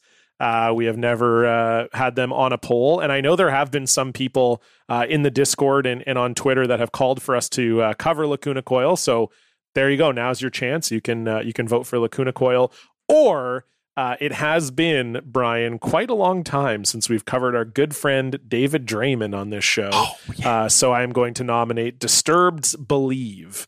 That is the album that comes after The Sickness and has a few of their most popular songs on it. And yeah, you know, I mean, if you listen to the show, you know all about what it's like to cover David Draymond. So we got to get him back in a poll. So those are your 4: Spine Shank, Soulfly, Lacuna Coil, Disturbed. The polls usually go up around the 20th or so of the month. So head on over to Twitter right now. Follow us at the POD_cast. Again, you can donate to the show at patreon.com/the PODcast. Thank you for listening. We'll see you back here next month. Goodbye.